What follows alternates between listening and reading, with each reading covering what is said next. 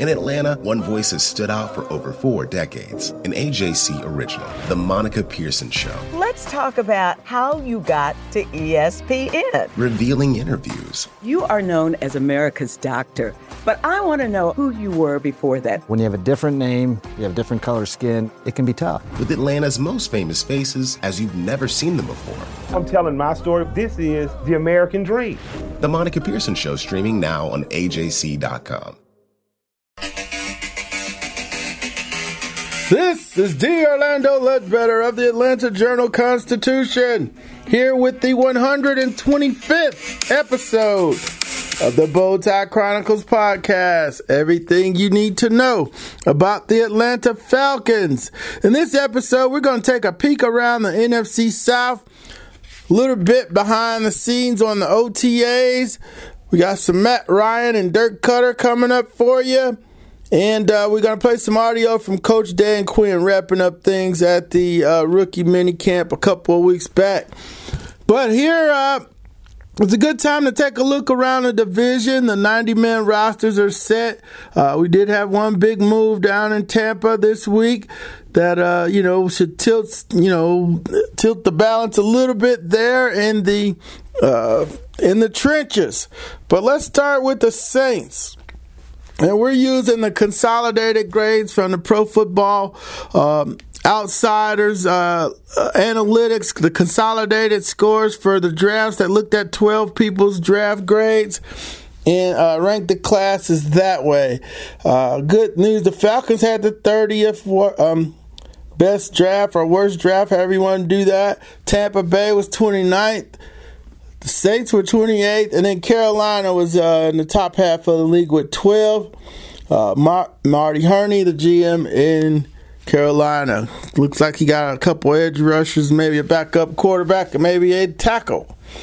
But let's go to the Saints here. They had, like I said, the consolidated score, the 5th lowest draft in the league. Didn't have their first round pick. They, used that up last year. They got Eric McCoy, the center from Texas A&M, in the 2nd round. The 4th round, Chauncey Gardner, safety from Florida. The 6th round, Saquon Hampton, another safety from Rutgers. They've been trying to get that safety thing right for a while. I'm going all the way back to Vaccaro and Von Bell and everybody. 7th round pick, Elise Mack, Notre Dame tight end. And 7th round pick out of Idaho, a linebacker, Caden Ellis. Caden Ellis, linebacker, Idaho. Those are the Saints draft picks. Now, their big free agency moves were to sign Nick Easton, the guard, center from Minnesota. Jared Cook, the tight end. Played at South Carolina from North Gwinnett High. Man, he was a dunking madman in high school. I had the pleasure of covering some of his tournament games. He used to jump out the gym.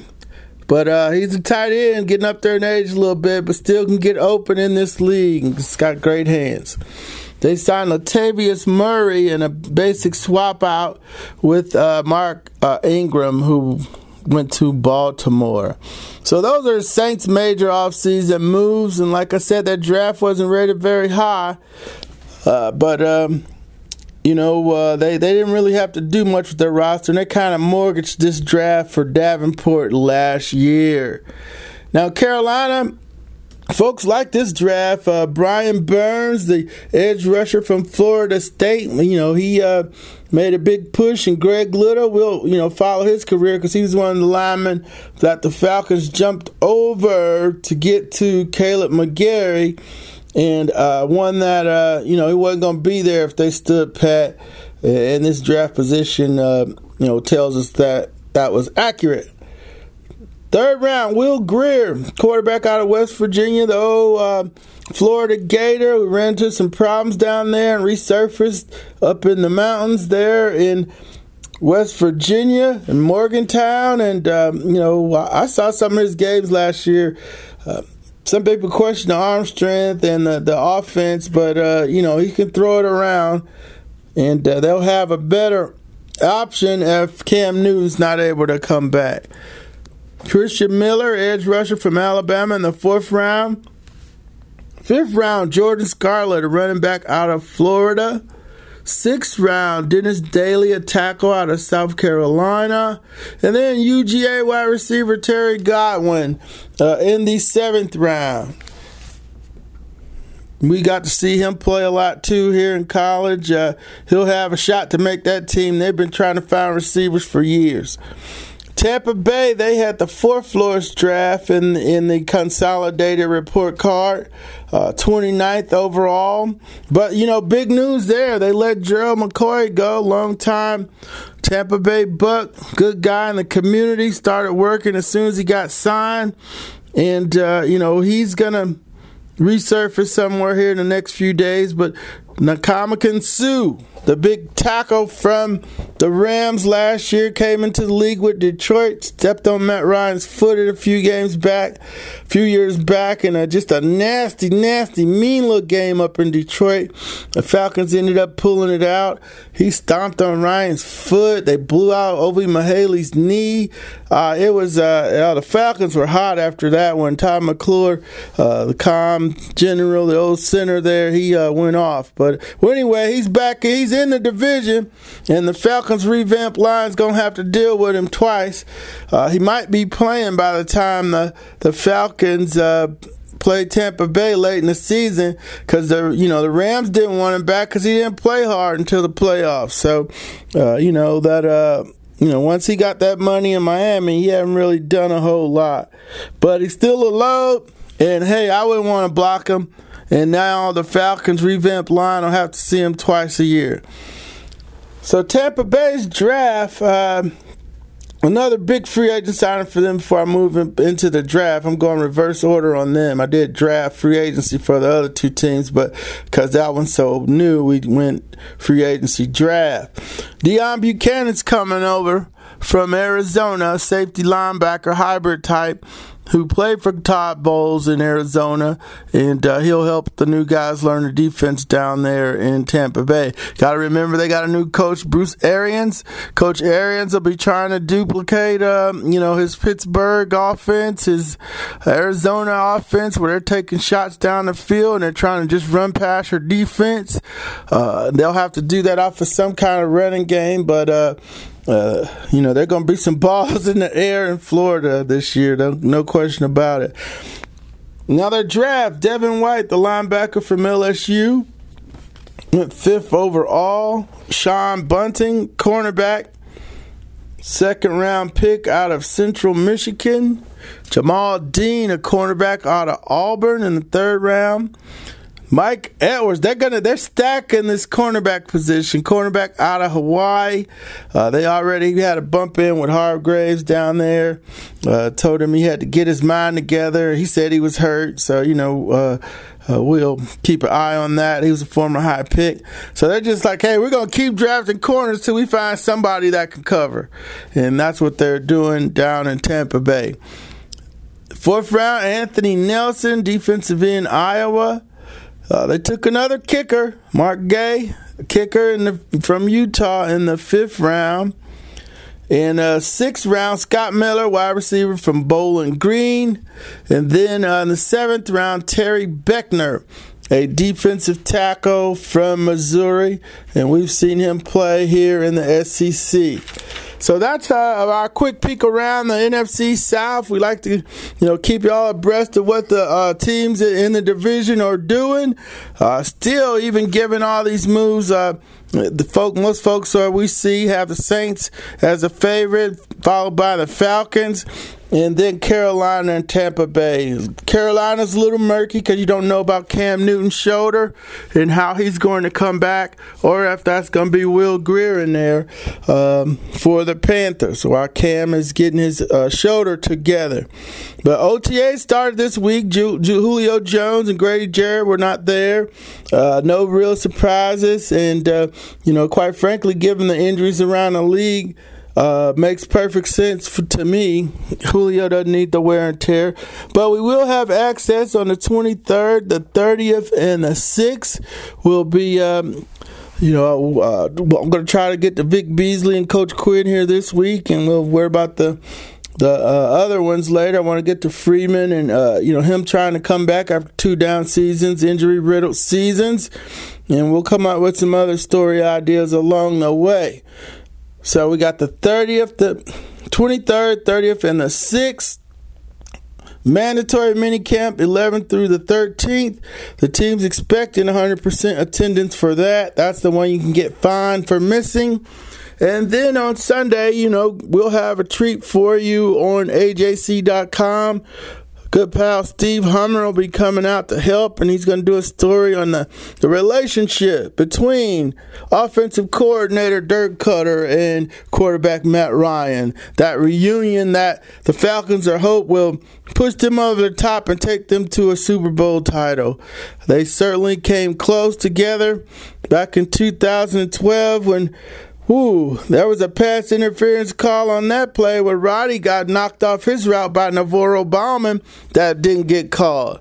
Now, under the new rule, that would get called. The Falcons would have went to the Super Bowl against the Baltimore Ravens in the mighty Matt Ryan, Joe Flacco Super Bowl. That never happened. So, we'll get to that on Sunday. I know Hummer's going to do a great job. He's awesome. And then, just to wrap up here, the 125th episode, we're going to get you some Coach Quinn. It's about 5 minutes and 48 seconds, but the last 2 I don't think we really need. So I'm going to give you 4 here. Coach Dan, he was wrapping up things for us at the rookie mini camp. He talks about a trip to Boston, Columbus, and Akron, Ohio, which led to the drafting of Chris Lindstrom, Kendall Sheffield, and then John Comiskey, who was from nearby Barberton, Ohio. Here's Coach Dan Quinn. We went out to Columbus on a weekend morning and to go see him. And when I left that visit with Thomas, it was like, okay, how do we get him on the team? So those are good visits. In fact, the same weekend, might have been on the same day, we saw him and Kaminsky in the same weekend. So that turned out to be a pretty fruitful trip on a rainy Sunday in Ohio. So it was a good weekend for us. In fact, the same weekend on that Saturday, we were at Boston College. So I would say, I don't know what weekend that was, but we should make sure we circle that one on the calendar for next year. What did you see from Kadri leading up to OTAs? We wanted to see 2 things. One, you didn't see him catch a lot, coming out. So we wanted to see him feature that. We knew he had really good running skills. That was pretty evident. And then what roles could he have on special teams? The more you're around him, the more impressed you are with him. He's got a maturity about him, a confidence about him. And I would say there was, of the people I've spoken about, in fact, talking last night to who jumped out, he was one of the players, that I spoke about. For as big as he is, I thought he had really good feet. This offense hasn't had a back like that. You've had Tevin, you've had Devontae. Is there a place for a bruising back like that on this system? There is, and we're going to make sure we stay connected to our run game, and so that balance is so important to us, and he will have a big impact on that as well. Very good competitive group. We had an Ito last year. We can't wait to get Free back. He's having such an awesome offseason. His energy, his juice, like him being around the team, you feel what he brings, and so it's been awesome having him part of the offseason program again. So when you get to see the team out here this spring, I think you'll feel some energy at running back, certainly with Free leading the way, and I'm anxious for Q to spend some time with him too. What would his catching ability do for the team if he's able to make that one of his superior? I think it's more like you can count on that on all downs. And it's a big part of what we do. If you catch it out of the backfield, that's one thing, but can you feature the player out, spread out and empty in breaking routes? So not just a screen as a catch, but ones that you can feature as a receiver out of the backfield. Of the 4 undrafted linebackers that you signed, has any of them stood out in those past 2 days? At the linebacker spot early on, we were looking really to speed and communication. So I would say there wasn't one that jumped out, more than another so far. It'd be a tough group to crack based on the speed, but if there was somebody I would put my trust in for one position in the whole world, it would be Jeff Olbrich. He's the best linebacker coach on the planet, and I believe that with all my heart. So if it's to get out of somebody, he'll get it out of them. As camp closes, sorry, Coach. You're good. As camp closes, what's your thoughts, and what's the next step for these guys? Well, I talked to them, and I wanted first to make sure that the tryout players knew the gratitude we had for them. Sometimes you want to have that moment, that opportunity to prove what you can do. I reminded them that over the next month, through OTAs, around the league, it's fluid. And by coming here and representing themselves like they did, people call around and ask, hey, how did this player perform? And so I wanted them to know by putting their best foot forward, if it wasn't going to be here, I'd certainly try to help them as it went elsewhere. For the next group of guys that are staying, the next process begins, and that'll start here again in another hour. We'll get back into the classroom, and how do we now go from being on their own team for 3 or 4 months back onto a team and the roles that they can have. And it's going to be really challenging. It's not just going to be about their skill set. It's going to take way more than that to make this team. It's going to be all the other intangibles that they bring to the club as well. So it's an awesome part of time of the year that I love, helping those guys develop. Sometimes they're not even sure of the vision they have for themselves yet. Off topic today, you've addressed, Devontae, but also you asked you about Keanu and Ricardo and how their offseason's going. So Kiki and Rico both are really pushing it, from rehab, competitive side, like big shocker, right? The two of them, two are our most competitive guys, but they're really determined, detailed, and they're off to excellent starts with their process. And for training camp? That would be the goal, for them to be, fully functioning by then. And if they're, continue to hit the markers that they are, I think that'd be more than realistic. And Devontae. That was Coach Dan Quinn wrapping up things, and cut him off there when he was giving us a update on Devontae Freeman, or him saying that he fully expects him to be ready to go at the start of training camp. So he says he's a full go for the start of training camp. So with that, we're going to close here the 125th episode of the Bowtie Chronicles podcast.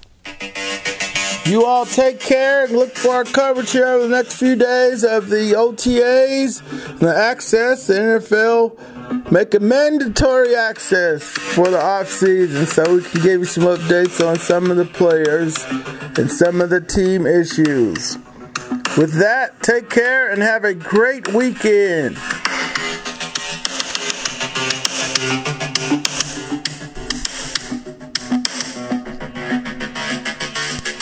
AJC's trusted veteran political voices, Greg Bluestein, Patricia Murphy, Tia Mitchell, and Bill Nygaard, are the essential source for Georgia politics. The Atlanta Journal-Constitution's Politically Georgia. Sign up for the newsletter, download the podcast, subscribe to the AJC.